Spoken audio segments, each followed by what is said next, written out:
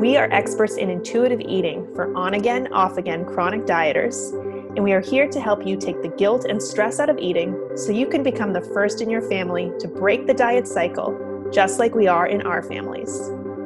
We want you to be who you are without food guilt. Be sure to follow us on Instagram, No More Guilt for Melissa, and Your Latina Nutritionist for Delina. Are you ready? Let's break the diet cycle. Hola, hola, chulas. Hi there. Whew, Melissa, here we are, Yes. episode 7. And our episode today is called Why Am I Obsessed with Food? So what do you think? What do you think about this topic? It is a question on many women's minds that we talk to. And sometimes we almost get like a little jokey about it, like, oh my God, I'm obsessed with food. And Ugh, I know. we can make it feel, I don't know, like a flaw or a burden. We can bond over that. And sometimes that does keep clients stuck because the dieting is often what's causing the obsession with the food, and then they're obsessed with the diets. And so I'm excited to talk about this because I think it's something we kind of laugh off, but it can be understood and it can be worked with. So that's what I'm excited about today. Yes. And I think it's also funny because I'll find myself saying, oh my God, this is so addicting, right? When something tastes really good. And then I've been having to train my brain again, like, you know what, Delina, do not use those words because they can, insinuate that there's something wrong with something tasting good and you wanting to eat more of it than, the quote unquote serving size. So I think I want to start off really discussing, is it really an obsession, right? Because again, we're using these words because society has, implicated some sort of morality with food, and we use things like sinfully good, delightfully good, and then like bad, don't have that. And so again, is it really an obsession, or are you just hungry? Like, do we say we're so obsessed with air? No, we just enjoy breathing and walking around. And so I think, yeah, it's so true. We've like moralized it and made it feel like it's taboo or, scandalous to take joy in food.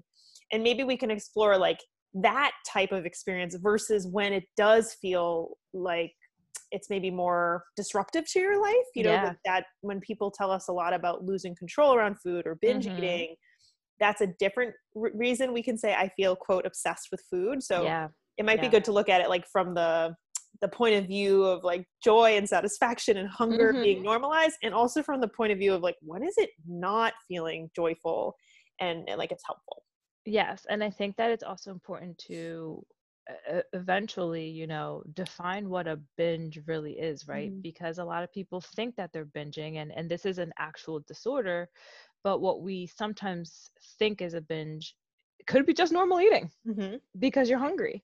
Right. And so it's important to kind of differentiate both. And so another thing is, we tend to become obsessed with food and thinking about food all the time when we're hungry. So my question to most of my clients is, well, is it time to eat? Like, is it that time of day where you're usually hungry and maybe you're just taking too long to eat? So your body's like trying to tell you like, hey, it's time to eat. And did you eat enough at the last meal or at the last snack? Because your body's going to tell you, that you're hungry. And it doesn't mean that you're obsessed with food because you just ate a few hours ago and then are hungry again. I think these are things you have to start questioning and challenging these thoughts, because it's totally normal to be hungry. It does not mean you're obsessed with food. It means you're alive. It makes me feel sad. We have to say it. It makes me feel sad that we have to say it's normal to be hungry. Yes. And how so many people, when they start our programs, feel frustration. Like, this is so easy. Like hunger, fullness. Why don't I know this? They actually start to beat themselves up for not knowing it. But, I think you're bringing up such a good point that our culture sets it up that we almost silence it. It's taboo to have it. We can't even explain how it feels sometimes. We can't always articulate it. One of the signs of hunger is thinking about food. That surprises so many people, right? It's not always a physical sensation. Sometimes it's a mental sensation. And yeah, good on our brains, because we wouldn't follow through. Like if we didn't think about it, we wouldn't follow through. And so it's part of it, right? Thinking about food Yes. is part of the experience of responding to hunger. Absolutely. And so let's talk about, and I think that's great that you brought that up because I was going to talk about the definition of hunger. And like you said, first, sometimes the thoughts about food come up like, ooh, I know it's almost lunchtime. What do I want? Right? Kind of Mhm. those kinds of thoughts. But hunger, if we want to look at it from like a definition point of view, is the uneasy or painful sensation caused by wanting food. And I think when I saw this definition, I was like, oh, wait, I'm thinking of the hunger scale here because when you actually are hungry, you've probably waited Mhm. too long to eat. And that's why it can become painful or uneasy in your thoughts constantly going to food because your body's trying to tell you something. And how else are you going to know if you're hungry if you're not going to have, sensations, right? Either pain or feeling uneasy or thoughts about food. Like this is your body's very smart way of telling you, hello, you need to eat. Yes, it is time. It is time. Yeah. And just for some of the listeners out there, like the questions that sometimes we hear is like, how do I stop cravings? How do I Mhm. make it so I'm not hungry all the time?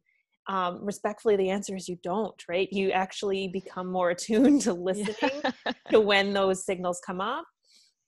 We also work with clients on a strategy called honoring practical hunger, which Mhm. means using your wisdom and what you know about your needs to define a pattern of eating that works best for you. That's more of a Mhm. higher level intuitive eating skill. But Mhm. down the line, what Delina's saying makes total sense to me in my practice too, that we do want to not fear it and we maybe want to Yes. anticipate it, eat Yes. before it gets Mhm. painful and big. Yes. Yes. And I think, Melissa, if you want to touch upon a little bit on like what primal hunger is, because this is something that I've been seeing a lot on social media. A lot of people are posting about primal hunger. And a lot of people are like, well, what the heck is that? Like, is this like a different type of hunger? And I think that it flows perfectly with why we feel like we're quote unquote obsessed with food. Yeah. So this theory comes from the idea that we have minimum basic needs around nutrition and fuel, and specifically around intake of carbohydrates. So Mhm. if we are consistently under eating and or eating unpredictably, the body starts to get wise to what's happening, and it can start to override it. It creates a learned response to that restriction that it's almost like someone took you over for a second, right? Like Mhm. if we've all had that feeling before, you look down at a box of crackers, you're like, who took, where did they go, right? So that if you have that feeling a lot where you feel loss of control, you're looking down at your plate and you're uncertain how much you ate, or you're surprised by how much you ate, maybe the outcome of responding to primal hunger is you feel like very uncomfortable in your body, maybe Mhm. overshot it a little bit.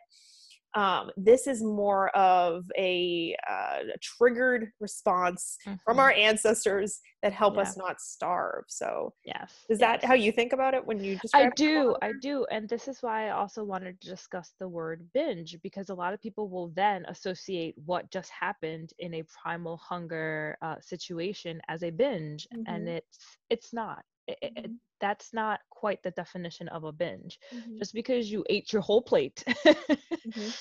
does not mean that you binged. Right. And so it's important to differentiate those two because again, they're used or binge is I feel like the word binge is thrown around Mhm, very easily. And so for me, I think understanding primal hunger and having my clients understand primal hunger that involuntary, right? Because sometimes it's so involuntary that you will just finish your whole plate because you got to the point where your body had to respond in mhm. one way or another because you either have been restricting for too long or just not honoring your hunger. Right. um, it's not a bad thing.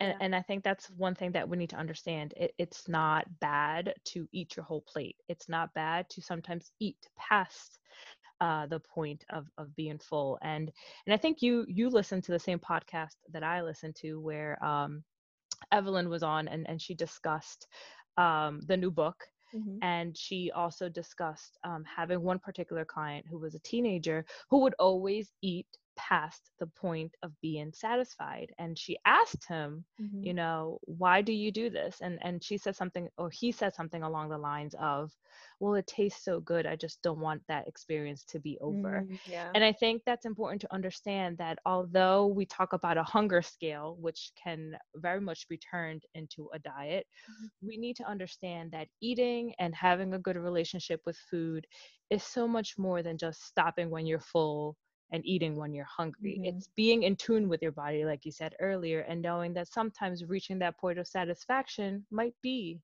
a little bit past Yeah. the fullness point. And that doesn't mean that you're obsessed with food, and it doesn't mean that there's something wrong with you. It just means that you freaking enjoyed the meal Right. and you just Right. wanted to have a little bit more.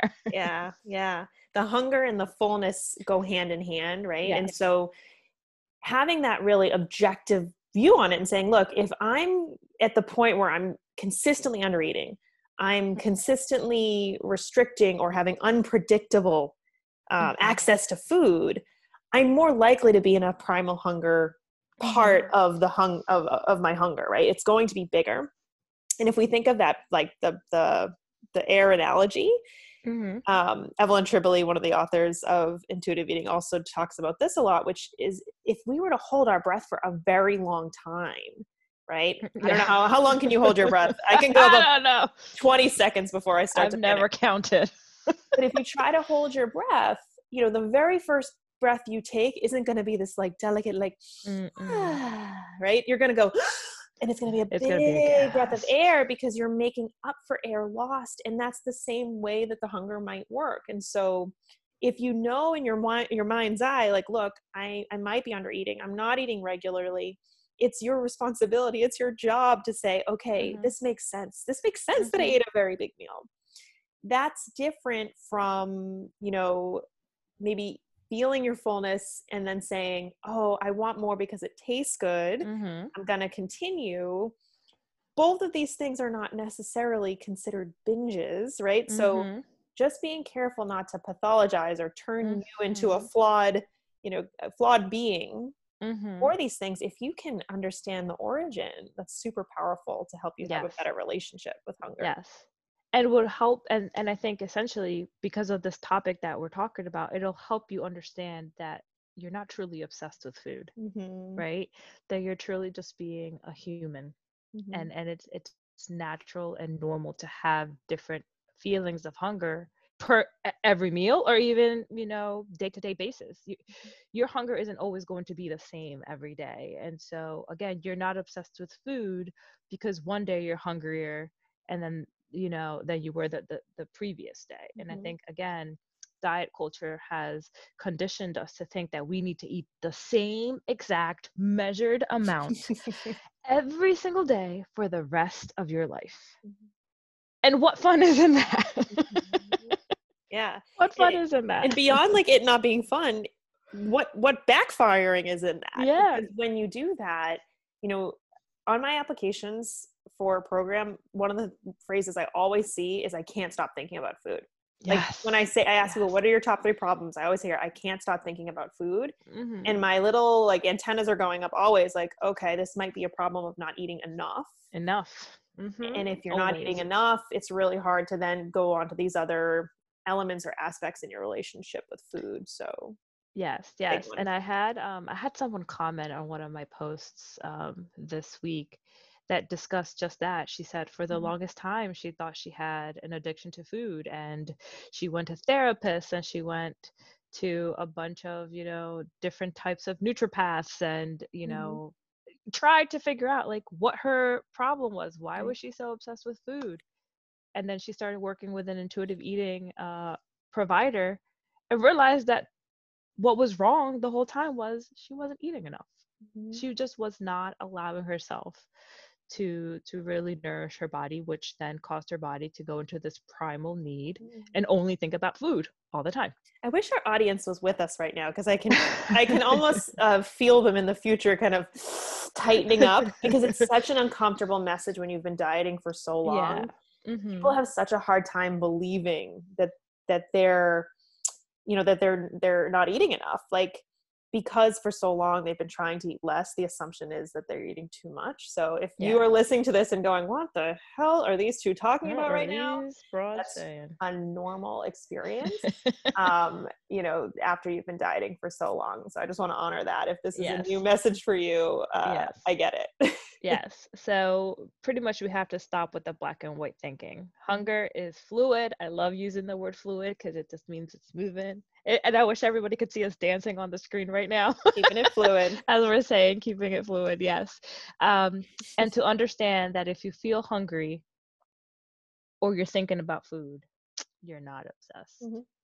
And it's okay. It's And like, what's so, the harm in testing it, right? yeah. If you're not sure if you're hungry or not, you might just eat to see. Like you can, Mm-hmm.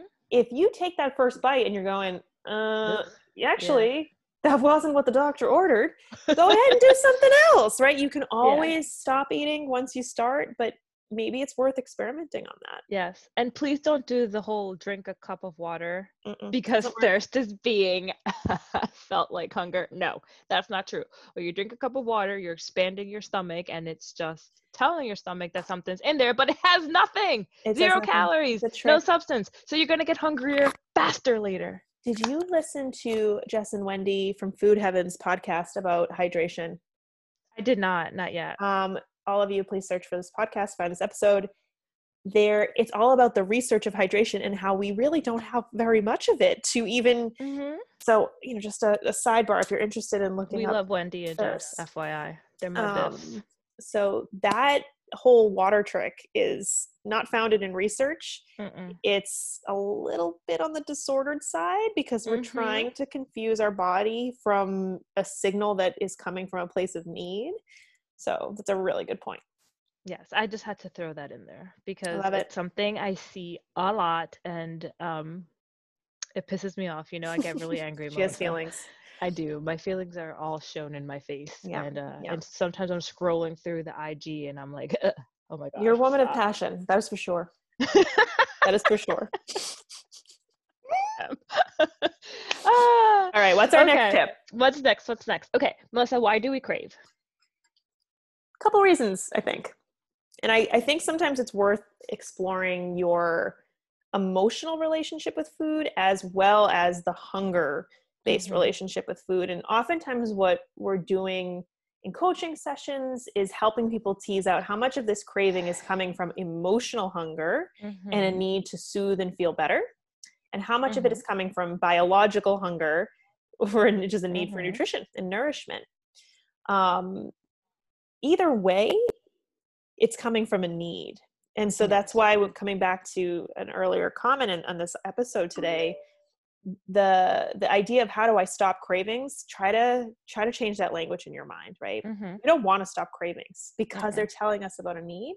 And instead say, what is this craving trying to tell me? Is this a biological need? Is this an emotional need?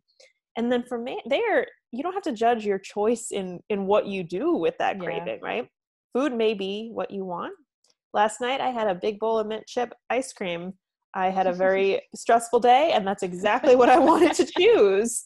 Another day I might choose a walk or meditation. And we really try to see those things as equal in our practice. So awesome.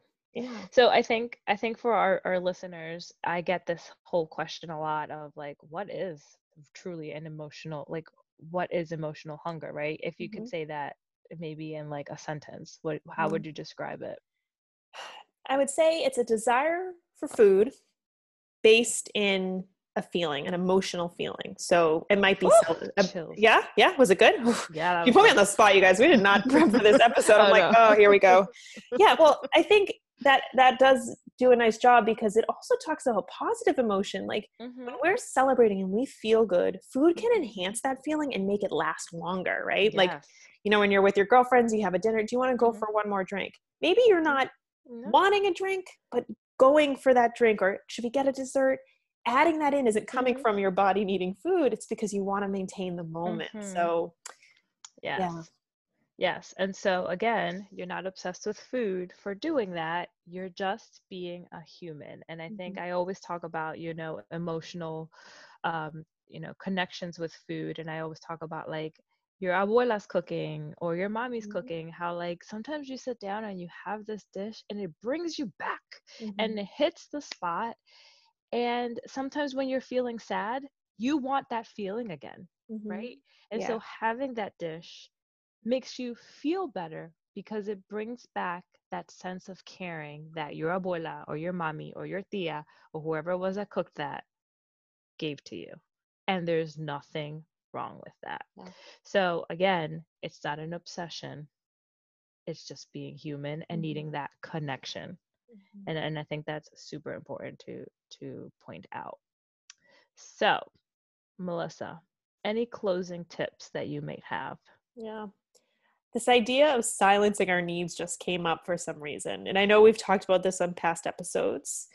Um, but I'm just thinking, like, why do we talk like this? Like, this idea that we're obsessed with food, as you and I are talking here, it's so clear to me it's not an obsession. It's so clear to Yeah. me that there are real reasons why we desire food. It's normal and beneficial to our experience here. I think what can come up for people is that we forget that we deserve to have our needs met. Mm-hmm. It's very easy to say, well, there must be something wrong with me for needing and wanting. Mm-hmm. So just to challenge that idea a little bit, that you are someone who is worth your needs and wants in whatever way you choose to express them. And I hope today's episode helped some of you to be able to do that a little bit better. Yes, yes, I agree with that. And I am so happy that you brought up some of these points because it's important to one, eat adequately, two, honor those feelings, and three, not to be so hard on yourself. Mm-hmm. I think that's what I think that would sum up kind of this conversation Yeah. that we've had today. We could have had a 30-second podcast. Brilliant tie up there. We could have just done just that little So snippet. sad. I hope you all found value in the previous 20 minutes, but I loved that takeaway.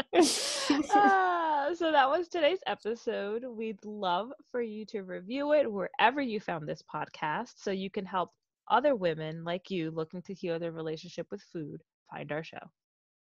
And if you need more support, remember Delina and I both offer programs for women who want to break the diet cycle for themselves and their families, just like we are. We hope to see you on Insta. You can follow me, Melissa, at No More Guilt. And me, Delina, at Your Latina Nutritionist. All right, we'll see you on there, just like we found each other, Delina. Thanks for being here with us and being who you are. Peace, love, and break the diet cycle.